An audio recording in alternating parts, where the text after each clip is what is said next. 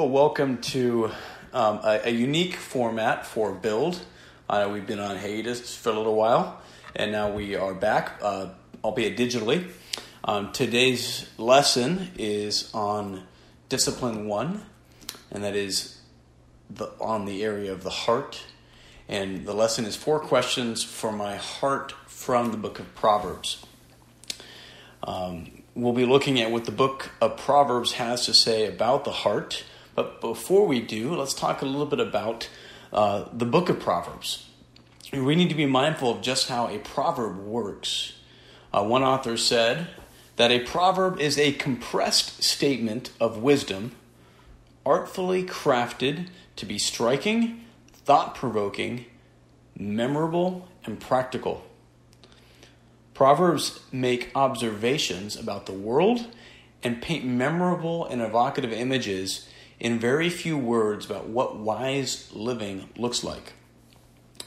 Proverbs are wonderfully successful at being what they are, and that is a proverb. But we should take care to realize that Proverbs are different than promises of God. One author said, Proverbs convey pithy points and principles, not precarious particular promises. I like that. So when a proverb doesn't hold true in a given circumstance, it's not a failed prophecy or a failed promise of God. No, the book of Proverbs by design lays out pointed observations meant to be memorized and pondered, but not always intended to be applied across the board to every situation without qualification. So one quick example to illustrate this before we dive in. If you turn to Proverbs 16:7, Proverbs 16:7 says, when a man's ways are pleasing to Yahweh, he makes even his enemies to be at peace with him. The principle is evident. Our relationship with God is more important and determinative than our relationships with people. Yet if we press these words into a promise for our here and now situations, we can run into tremendous grief. Right? Or used wrongly in the counsel of others, we can cause tremendous grief in others. Does this verse demand that we assume that we must be displeasing God if someone hates us? Of course not. Or does God's favor mean that all relationships will be warm and trouble-free? Of course not. Right? The rest of the Bible shouts out the answer. And all we need to do is think of Jesus. No man was more pleasing to God, but no man was more wrongfully hated and despised. So in the book of Ecclesiastes, one of the things that Solomon sees as he looks around the world is that the expected results of wise living can often be overruled. Right? They can be overruled by God's sovereignty. They can be overturned or frustrated by the sinfulness of man. And while some proverbs can certainly contain clear propositional truths, most proverbs are better understood as truisms. They describe general truths about the way the world works, but aren't intended to hold true in every specific circumstance. And we need to understand Proverbs alongside the rest of our wisdom literature, Job and Ecclesiastes, right? Are full of examples where one might say, see, the evil man doesn't get what he deserves, and the righteous man only receives injustice. See, Proverbs can't be true. And we want to understand that all the wisdom literature books in our Bibles complement one another and can be understood in light of one another. So we want to keep Proverbs in their proper place. And from the book of Proverbs, we can see what wise living looks like. We should not despair when what we observe in life isn't exactly what we see in the book of Proverbs. And when they don't seem to match up, books such as Job and Ecclesiastes are there to help us understand life in a sinful world with a sovereign God. With that in mind, let's open in prayer. Father, thank you for your wisdom that you have recorded for us in your word. We know that your Son has become true wisdom for us. Lord, we pray as we behold your word that we would see more clearly what wise living would look like and what we need to learn about our own hearts from your word. In your own name we pray. Amen. So as we look at what God says about the human heart in the book of Proverbs, we'll see that God's wise assessment of the heart should lead the believer to ask 4 questions.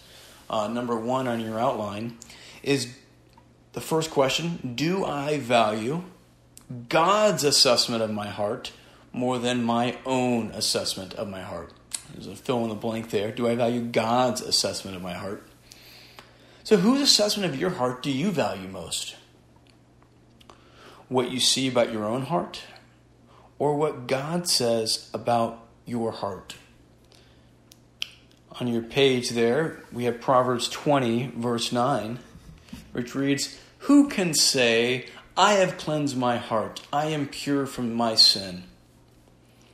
Right? Proverbs 20, verse 9 is in the form of a rhetorical question that assumes a very specific answer. Who can say, I have cleansed my heart, I am pure from sin? Well, the implied answer is no one. The statement is a wise Old Testament believer advising his son that no one can claim in any situation in life to have total or complete purity of heart or motive. Right? The heart, the inner man, always has some corruption in it due to sin. And that's just the way it is. This is what is discussed and has been discussed when we've looked in Build at that trifold diagram of man. Right? The Word of God reveals that your thoughts, your words, your attitudes, your deeds, your desires, all of them, each of them is mixed. Every thought. The Word of God shows that the one in Christ has the ability to be influenced by truth and by good desires that are pleasing to the Lord as well. But at the same time, under the influence of the flesh and sin. You can't look at your thought life and say, that was a completely pure motive for doing something. I'm even thinking of my own life, and I certainly had a lot of good reasons, and I think God honoring reasons why we wanted to buy the house that we bought. We want to be able to use it for ministry. But what I can't see at the heart level is those competing desires. Those desires that maybe I wanted to have a bigger house than my brother, or something that's going to satisfy my ego. I may not have been conscious of that, but do I have the awareness that there are competing desires and motives going on in my heart because I'm mixed and we live in a mixed condition? And this really might be shocking. As sinful men, we know this. And we know that we really can't claim to have a completely pure motive for something. And we know the following, that we know how easily it is that we can get bent out of shape when someone questions our motives. And I'll tell you firsthand that in my sinful condition, when I feel like my motives are being questioned, maybe when I feel like my wife is questioning my motives, my heart is often so sinfully inclined to rush and to defend the purity of my motives. In fact, I will sin against my wife in an attempt to convince her of the purity of my motives. Right? That's the deception of sin and of my own heart. But our motives need to be questioned. First and foremost by ourselves. As we enter into conversations with others, we need to be aware that our thoughts and our motives and our hearts, our inner men, are not pure. Right? We are not pure. We're mixed. And remembering this will transform our relationships. And this isn't to say that we can't think right thoughts. You can. Right? We can have right thoughts. We can read the Word and think God's thoughts after Him. But in terms of what we say and what we choose and how we're motivated, we have to be very careful about what we say and about how we assess our own hearts. Let me give you an example. Go over to the New Testament and turn to 1 Corinthians chapter 4. In 1 Corinthians 4, verse 4, Paul says it this way. Paul was being scrutinized heavily by the Corinthian church, and he says, I am conscious of nothing against myself. In other words, he had examined himself, and he wasn't aware of anything that was impure. But notice what he says afterwards. Yet, I am not by this acquitted. I'm not qualified to be my own judge. Right? So what is he admitting? I can't see impurity, but that doesn't mean that I'm guiltless. Verse 4 continues, but the one who examines me is the Lord. Therefore do not go on passing judgment before the time, but wait until the Lord comes, who will bring to light the things hidden in the darkness and disclose the motives of men's hearts. There's things going on, Paul says, in the motive and in the heart that we're trying to get to the bottom of, and we are just not able to. And there will be times when you'll say, I just can't see that there would be any sin in this motive and in this decision or in this pursuit. But that doesn't mean you're acquitted. That doesn't mean you're guiltless because you can't see it. Go to James 1 by way of reminder for some examples of how we should be thinking and we will allow Scripture to help us think rightly in regards to this. James 1 verse 26 says, if anyone thinks himself to be religious and yet does not bridle his tongue, but deceives his own heart, this man's religion is worthless. James says it is possible to be deceived at the heart level. And that's a mixed condition. Nobody in heaven is being deceived by their heart, but we can be. But also notice the connection that James sees between the heart and a man's speech. An unbridled tongue is the evidence of a deceived heart. And turn now to James 2, verse 4. Have you not made distinctions among yourselves and become judges with evil motives? Right? It is possible to have evil motives as a believer. So to further demonstrate this, turn ahead to James 3, verse 9. How do we know that James includes believers in this? While discussing the tongue, James says, with it we bless our Lord and Father, and with it we curse men who have been made in the likeness of God. From the same mouth come both blessing and cursing. That is a mixed mouth. Right? Read on. My brethren, these things ought not to be this way. Notice something very interesting in this passage. James includes himself in this when he says, we curse men. And then notice how he addressed his readers, my brethren or my brothers.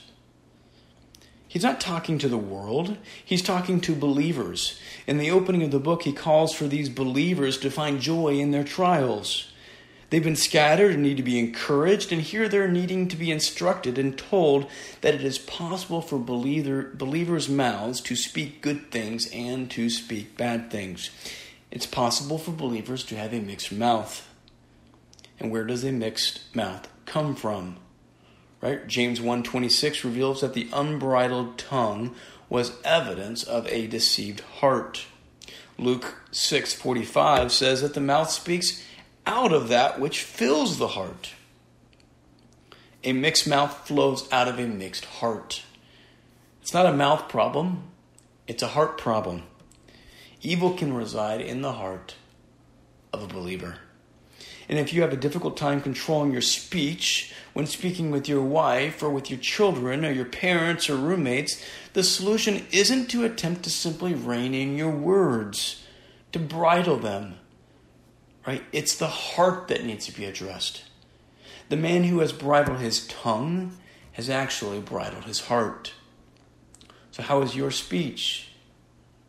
What does it reveal about your heart? Do you value God's assessment of your own heart more than your own? Listen, we are in an infinitely better position in Christ now than we ever were before. Right? There was nothing in our heart that was pure, ever.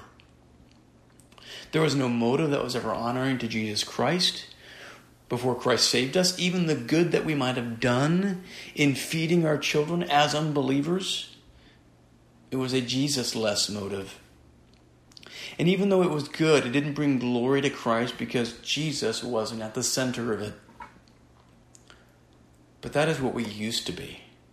But now it is so much better. There is the possibility of good things and good motives.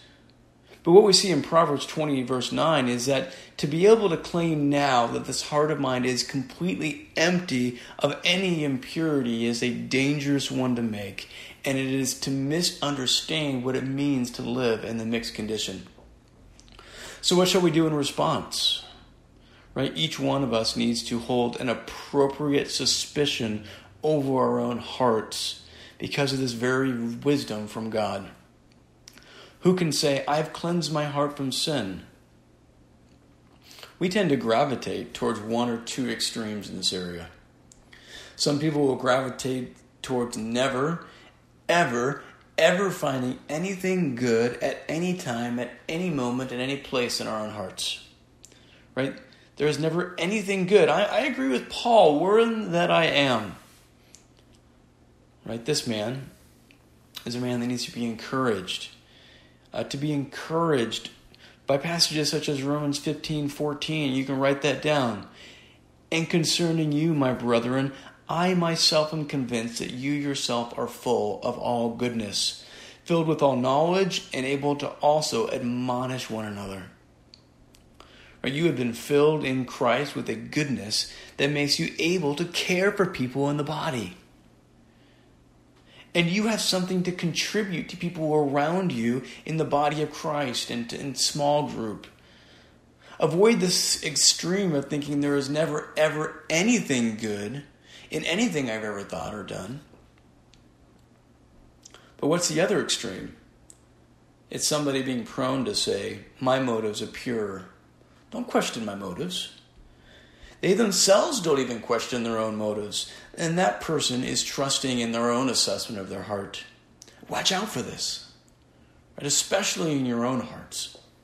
Watch out for it when you're talking with your wife or your children, your roommates, your parents, and you're ready to jump to defend yourself, your motives and your actions. What does it say about the character of a man who exercises a self-control to not rush to defend his motives? But what if they're wrong? I have to clear my name. They're attacking my character. But what if they're right and you just can't see it? What did Jesus do? Isaiah 53:7, on the cross, Jesus was wrongly oppressed, wrongly afflicted, wrongly accused, and he didn't open his mouth. Right, we need to be influenced by truth to navigate between these two poles.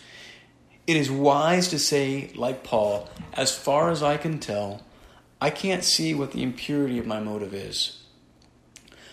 But that doesn't mean that I don't have it. And in fact, let's open Scripture together to help me see what I might not see on my own. God's assessment alone is the one to value. The next verse you have under question 1 is Proverbs 21, verse 2. Every man's way is right in his own eyes, but Yahweh weighs the hearts. Right? This is the kind of the theme of the book of Judges, that everyone was doing what was right in their own eyes. And you know how this feels, don't you? Right? When every man's way is right in his own eyes. Right? How many times have you made your decision in your mind and you're telling someone else about it, maybe your wife, and you're convinced this is flawless. This is a good decision. I've thought through this. This is right. I mean, you got the first part of this verse down without anyone else teaching you about it. Every man's way is right in his own eyes. Right? We don't do things because we think they're wrong. We do things because we're convinced they are the best for us. Every man's way is right in his own eyes. And sometimes it just seems impossible that the path you've chosen is not the right path. Your self-assessment was at the extreme, and we are far too easily impressed with our own ability to choose the right path to walk, or to make the right choice or take the appropriate action. But in this verse, what is it that our eyes are looking at in the first part of it? Right? They're looking at the way. Every man's way or his path is right in his own eyes. He's looking at his choices and his actions. Right? Our eyes look at what we're doing and how we're going along. But what is Yahweh weighing? Our hearts, the inner you, the inner me. God is looking at the inner man throughout our decision-making process, and it is his sight that is far more trustworthy. And it's easy for us to become unacquainted with our hearts throughout the day, to forget about all the evil machinations that are going on within our own hearts at any moment. But God is always weighing the heart, and we need to value his assessment of us, as I will only ever acquit myself, and so will you. Move ahead to Proverbs 28:26 on your outlines. He who trusts in his own heart is a fool, but he who walks wisely will be delivered. Trusting in your own heart in this verse is contrasted with what? Walking wisely. There's a contrast here, but trusting your own heart and walking wisely. Take a look at the passage and ask yourself, what does this proverb imply about the outcome for you if you do not trust in your own heart?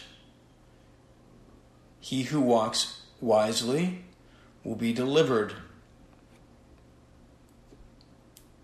I'm sorry.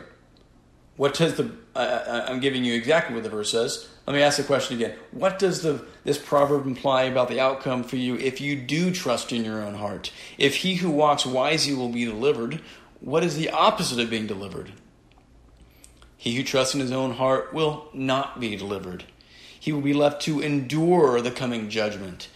He is trapped and in need of deliverance. So trusting in your own heart can actually lead to entrapment. Our hearts are capable of good, but they're also capable of deception. And trusting it will lead to being trapped and in need of rescue from a circumstance that has been created by our own foolishness. The question for you then, and this is really a caution, do the results always reveal the heart condition? Let me ask it another way. Does walking wisely always guarantee deliverance? And the answer to that would be no. We need to be careful that we don't take a passage like this and think, I experienced good results, and God has appeared to bless that decision, so my heart must have been pure. Right? Remember, Proverbs is written in a way that is generally true, and they don't describe the way that things are in every circumstance, every single time during the course of our lives without exception. But it is generally true that if you humble yourself, God will lift you up. But there are times when Job was humbled, and he didn't get lifted up for a long time. His deliverance was not immediate, so don't simply look to the results to evaluate or justify trusting our own hearts. The foolish, Proverbs 28:26 says, trust in their own heart. But what about Proverbs 3:5-6, next passage on your outline? Trust in Yahweh with all of your heart and do not lean on your own understanding. And in all your ways acknowledge him and he will make your paths straight. And here's just the clear positive command concerning your inner man as a believer. What is it? Gather up all that you are inwardly, your whole heart, all of your heart, before God, and trust in Yahweh. And here's the clear negative command concerning your inner man as a believer. Do not lean on or trust in your own understanding. Why? The prior verses. As you move outward from yourself to the path that you have chosen from your heart, you still need to acknowledge God as you walk. Solomon intends to make it clear that for the Old Testament believer, there should always be a looking away from self to God at the heart level. And it is generally true that God will make your path straight when you do so. You may have learned or memorized this verse as a child, like I did. Trust in the Lord with all your heart, and he shall direct thy paths. The verb here is probably best translated, and many of your translations probably have it this way, is to make straight. The idea here is not trust God and he will lead you down the right paths or direct you to the right paths. Rather, no, if I trust God, it's not that. If I trust God, I'm going to know what to do in every situation because God will direct me. Some have taken this passage to say that. Maybe even thought he'll even help me choose the right path. Right? Contrary to how we might have grown up thinking about this passage, it actually has nothing to do with God mystically revealing his will for you and helping you make the right decisions if you trust him. Right? The idea in Proverbs 3 is not about choosing the right path. Notice in this particular passage, you've already chosen a path and you're actually going down that path. You already have a way or direction that you're going. In fact, you might have chosen any number of paths. Notice the verse says, in all your ways, in all your paths, no matter what path you find yourself on, you must trust the Lord. And on any of these paths, there are potentially obstacles. And probably some obstacles you can see and some you can't. And while you're traveling this potentially dangerous path or way, this command comes. Trust Yahweh with all your heart and do not lean on your own understanding. And then what does Yahweh do?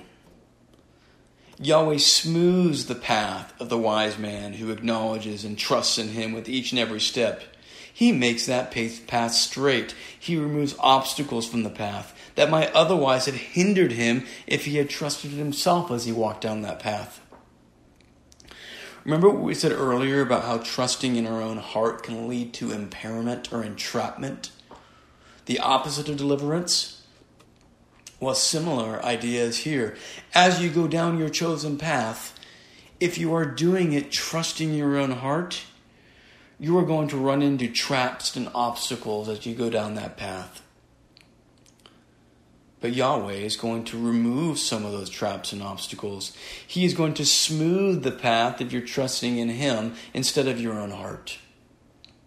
Sure, there will still be obstacles. We live in a fallen world, and there will be obstacles as a result of God's sovereignty and man's sinfulness. But don't let it be obstacles that exist solely because you trusted in your own heart. So be careful of your own assessment of your own heart.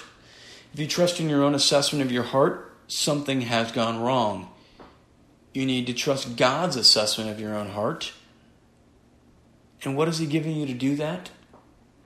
How about Hebrews 4, verse 12? How can you ever judge the thoughts and intentions of your own heart? How can you rightly assess them? What has God given to us? Hebrews says the word of God is living and active and sharper than any two-edged sword, and piercing as far as the division of soul and spirit, of both joints and marrow, and able to judge the thoughts and intentions of the heart. You want to assess it, your own heart? Lay it before God's word, which is able to decipher the thoughts and intentions of your heart that might be blind to you. And it's important to measure your own heart, but not so that you would trust it, but so that you would look away from it and trust in Yahweh and acknowledge Him in all of your ways.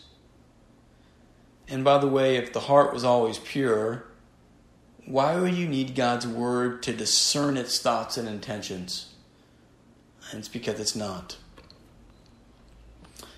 So we have 4 questions to ask our hearts from the book of Proverbs. Number 2 on your page, and this will certainly not take as long as the first one. The second question is, am I more inclined to carefully control my heart or blindly follow my heart? All right, we have 3 proverbs for you here. Proverbs 6:25, Proverbs 7:25, and Proverbs 23:17. Notice these 3 commands, and we'll look at all 3 of them together. Proverbs 6:25, do not desire her beauty in your heart, nor let her capture you with her eyelids. Don't let your heart turn aside to her ways. Do not stray into her paths. Do not let your heart envy sinners, but live in the fear of Yahweh always. Solomon's clear expectation for his son is that his son would control his own heart, that he would control his heart, he would shepherd it. Control yourself in what sense, Solomon? Don't desire her beauty in your heart. That's on you, son. Don't do it. Don't let your heart turn aside to her ways. Don't look over there. Control your heart. Have your heart look over here. Don't let your heart envy sinners. You're in control of your heart. When your heart is envying sinners, you're doing it. Tell your heart to stop doing that. So what do these verses imply about the believer's heart? These verses imply that the believer's heart is wayward, and it needs to be carefully watched over. It's prone to wander. Are you familiar with that hymn? Prone to wander, Lord, I feel it. Prone to leave the God I love. When you hear that hymn, doesn't it just ring true in your own life as you think of your own heart's proclivities and propensity to run after sin? Right? You know by experience it's true. Our hearts are wayward. But guess what? It's your job to control your wayward heart. I can't just blame my heart. I need to control it. You're responsible when it's out of control. You're accountable to keep it under control. You're not to trust it. And this is the reason for the command in Proverbs 4:23. Right? Watch over your heart with all diligence, for from it flow the springs of life. And write down this one other proverb. I know this is not on your outline, but go ahead and write this one down as a 4th. Proverbs 23, verse 19. Listen, my son, and be wise, and direct your heart in the way. Right, so there is Old Testament wisdom for your heart. Watch over your heart. Shepherd your heart. Direct it. Control your heart. If you blindly follow what commands come out of your heart, you might do some good things, but you might find yourself and might lead yourself astray, as well as experience some significant consequences. Right? You must control your heart, not let it control you. And that means, as Proverbs 23:19 states, that it needs to be directed. It doesn't naturally go down the right path. It needs directing. It needs controlling. Are you more inclined to carefully control your heart or to blindly follow your heart? And remember Proverbs 28:26, as we already looked at, he who trusted in his own heart is a fool. Right, here's another passage not on your handout. Proverbs 25:28. Like a city that is broken into without walls is a man who has no control over his spirit. Just as a city without walls is extremely vulnerable to being broken into and besieged, so are you vulnerable to temptation when you have no control over your inner man. Question number 3 for our hearts is, do I know in what way my heart is vulnerable? Do I know in what ways my heart is vulnerable? To be effective in watching over our heart, we need to be aware of its weaknesses. How is it vulnerable? And here are 2 proverbs that show how the heart can be weakened, be brought down, and made sick. Proverbs 12:25, it's on your outline. Anxiety in a man's heart weighs it down, but a good word makes it glad. Do you know when your heart is vulnerable? What impact does a sin of anxiety or worry have on your heart? Right? It's weighed down. It sinks. It's like a stone under the weight of sin. One commentator said, the soul can sink to the depths of despair where it can no longer apprehend gospel comforts, where it can no longer offer thanks to God. Has your own heart ever felt like this? And perhaps it feels like it now. Perhaps your job is in jeopardy. Maybe perhaps the first time in your life, you may not know where your next meal is coming from. You don't know if the grocery stores are going to have food. You don't know if the next check's going to come. Maybe you're fearful of getting sick. So let's talk then a little bit about anxiety for a second. And what is anxiety? Why is anxiety a sin? When we are anxious, we are trusting more in ourselves than the Lord. Let me say that again. When we are anxious, we are trusting more in ourselves and our own hearts and our own abilities than in the Lord. What do I mean by that? Let's look at our passage. But let's start from the end first. A good word makes the heart glad. What is a good word? A good word is necessarily a truthful word.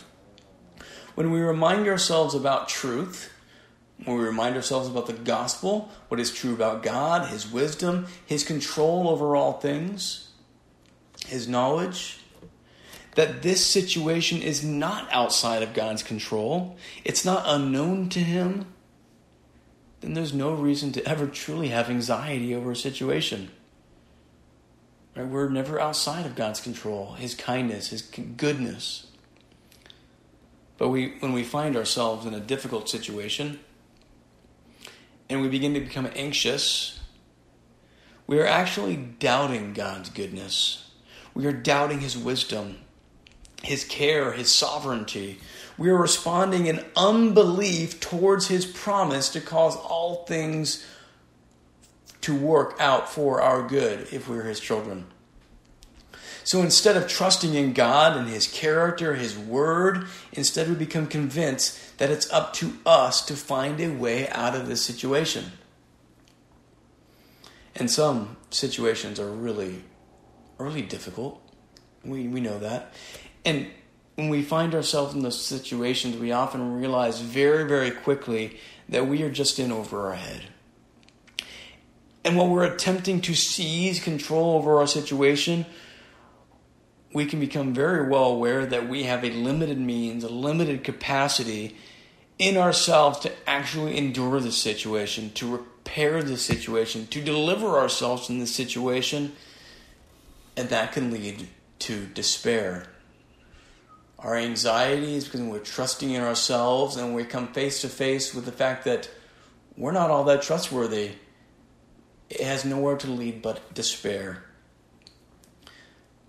But when we trust in the Lord, there is no reason to despair.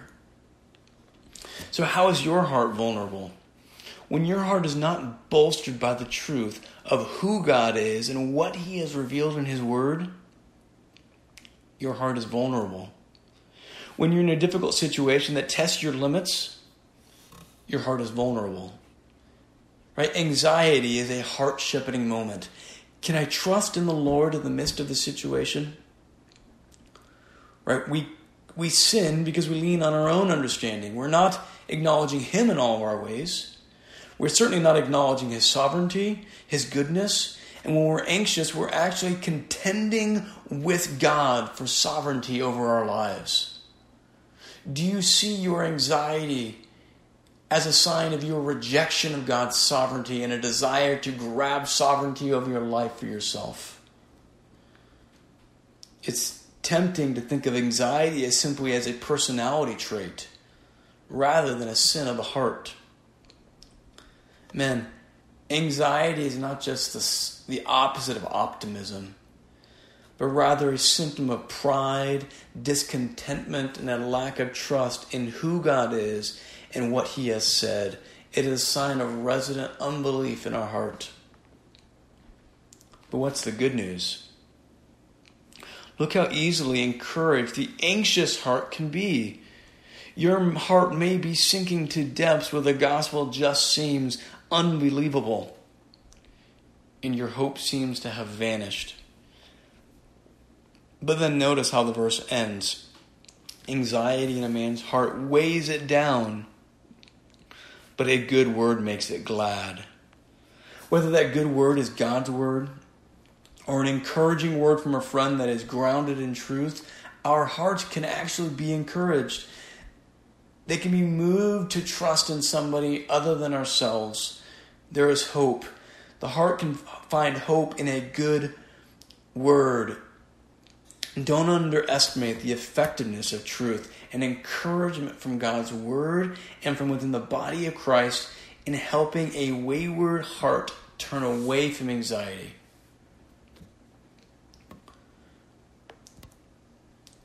The next proverb is hope deferred makes the heart sick, but a desire fulfilled is the tree of life. This is Proverbs 13, verse 12. The word of God, or the word for hope here, is translated in two main ways in the Old Testament. It is translated hope and expectation. And this is consistent with how hope is used in the New Testament. Hope is not something that you're wishing for. I hope to win the lottery. Instead, it is something that you fully expect, that you have assurance and confidence will come to pass. Right? It's an indication that you have placed your trust in a future reality. So for the believer, our hope and our expectation, our trust is in the Lord. And there's no uncertainty about it. And that's why for the believer, biblical hope is always something that is only ever an encouragement for the believer. It further encourages confidence in the future. But it's possible to actually place your hope in the wrong place. And that's what's in view in this passage. Proverbs 13:12 pictures a hope that is placed in something other than the Lord. And this is like a carrot on a stick. You're hoping for something. There is a carrot that's dangling in front of you, and you take some steps towards it, and it just seems to keep getting pulled away, and it keeps being put off farther and farther, and you never get there. Your hope looks within reach, but you never get it. Your hope has been deferred to a future time, hopefully a future time. And what impact does this deferred hope have on our hearts? When you put your confidence in something that fails to deliver. Hope deferred makes the heart sick. It's disheartening. And we need to be careful about what people and pursuits we put our hope in. If they fall through, our hearts will be affected. Do you think there's no spiritual impact on you? There will be. Is your hope in finding a new job, a wife, a new home? Our hearts are vulnerable to placing our hope in something other than the Lord. And our hearts are prone to sickness, distress when our hopes are frustrated. And we need to be watchful over our hearts and aware of this vulnerability. As moms and dad, we need to be careful with our children's hearts too. Have you ever said, yeah, we'll do that tomorrow, but then you forget about it? And at the moment that you do, and the moment it comes out of your mouth and you've forgotten about it, you can be rest assured that your children will remember. And your children will remind you. Right? When you made that promise, your children had no expectation that you wouldn't follow through. So they set their hope foolishly in what their dad said. This is not going to have a positive impact upon their hearts. They shouldn't have put their hope in my words, yet we need to be careful that what we say we're going to do, we do, because we recognize this vulnerability in our hearts and in the hearts of our family. And a parent can have that impact upon their children's hearts without even thinking about it. When we put our hope in the wrong things, we are destined for disappointment when those things don't happen. And notice the opposite in this verse. Desire fulfilled is like a tree of life. Just like our hearts can be devastated when what we put our hope in is not fulfilled, when our hope has been placed in the right place, in the Lord, those desires will actually be realized. And it will be a tree of life to our souls. The imagery of the garden is here, a tree that gives life. Right? So we just looked at 2 proverbs that reveal ways in which the heart can be vulnerable. Anxiety and deferred hope. Do you know the ways in which your own inner man can be vulnerable before God?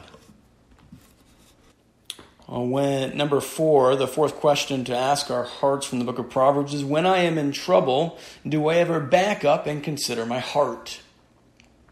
Proverbs 18:12 says, before destruction the heart of man is haughty, that is prideful or arrogant, but humility goes before honor. And let's remember what we said earlier, and these are generalizations that are generally true in life. They're not true in every single situation and every single time. And that's the way the book of Proverbs work. So if you come upon destruction, a life that is spiritually undone, or perhaps a ministry that is undone spiritually, or a relationship that is unraveling, the presence of that kind of destruction is an opportunity to stop and to evaluate the influence that pride possibly had in bringing about that destruction, because before destruction the heart of man is prideful. Proverbs 28:14 says, how blessed is a man who fears always, but he who hardens his heart will fall into calamity. The presence of calamity is an opportunity to evaluate the hardness or softness of our own hearts. What was the condition of my heart prior to calamity? But you must remember that just because you are in the midst of destruction, a relationship that is in trouble, it may not automatically mean that arrogance or hardness of heart was there and causing it. And what is the example in Scripture of a man who was not in sin, but his life was one big calamity? Right? Job. The writer of Job is actually careful to tell us that Job did not sin. His heart seemed to be only soft. But the heart may be hard too. So the presence of calamity is an opportunity to evaluate that hardness of heart that might have possibly brought about this situation. And notice what this is contrasted with. And what is that contrasted with? He who hardens his heart will fall into calamity. It's contrasted with fearing always. What does that mean in the context of Proverbs? Fearing Yahweh always refers to what? Fear of the Lord. The one who is walking in wisdom.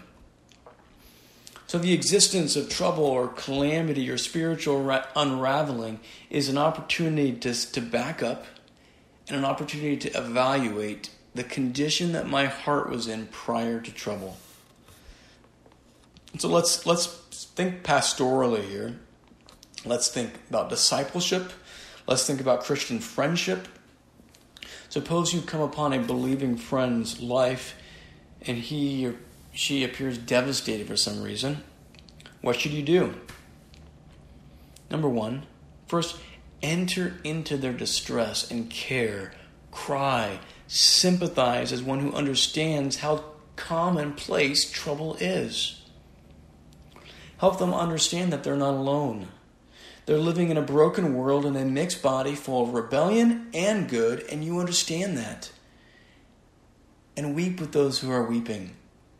Right? And this is actually what Job's friends did initially, where they sat there and said nothing. Right? Their heart was broken for what their friend was going through. They started well. Number 2, think carefully, because the existence of calamity doesn't automatically mean the believer was foolish. It doesn't automatically mean that they're being disciplined by God, like Job. Nevertheless, as a good brother, gently, carefully help him or her back up and evaluate the thinking. Help them to evaluate their inner man prior to their calamity. Because before destruction, the heart of man is prideful, and he who hardens his heart will fall into calamity. So it is normal for hardness of heart and pride to quickly usher a man into calamity. So when you see it, step back and evaluate, what part did pride and arrogance have in this? But it's not always the cause. And what will be devastating to a person who is in calamity, not because of arrogance and not because of hardness of heart, is if you come in right away and you just make an accusation. You may really miss the mark, and you might actually be admonishing someone who actually needs help and encouragement. So remember what we've said about the book of Proverbs, general truisms. Don't come in swinging because you see calamity in a life and immediately assume it came out of hardness of heart. But if you find yourself in the midst of calamity, take a step back and consider, where has your heart been? Has it been soft and teachable? Or has it been hard and prideful? So what we've been looking at today are 4 questions for you to ask yourself on a regular basis about your heart from the book of Proverbs. Do I value God's assessment of my heart more than my own assessment? Number 1. Number 2, am I more inclined to carefully control my heart or blindly follow my heart? Number 3, do I know in what ways my heart is vulnerable? And number 4, when trouble comes, will I back up and measure the condition of my heart? All right, let's pray. Thank you, Father, for the opportunity to look at our hearts from the book of Proverbs. I pray that you would give us the proper balance that truth will bring to our lives, and I pray that your word would keep us from extremes. I pray for the men listening who might be suspicious of their hearts in ways that are not pleasing to you, but not acknowledging the good that you bring about in us. I also pray that you would keep men from a lack of suspicion where we are convinced there is nothing wrong with our motives and hearts. Help us to be properly weighed by your truth. Help us to not trust in our own hearts and lean on our own understanding, but instead that we would be marked by the trait of always looking away from ourselves and turning to you and trusting in you with all of our heart. What an impact it would make upon my wife and my children if we were those kinds of men in our homes today. What an impact it would have upon our fellowship in ministry to one another in the church. We live in a world where we are told left and right to trust in our own hearts, to fulfill every desire, regardless of what it brings about. Help us to shine in this dark world by being those who don't trust in our own hearts as we go out into this world before those who even now are possibly beginning to understand the folly and the bitterness of trusting in their own hearts. May you grow us as men to bring hope to the lost. And thank you for your great work in our lives. Amen.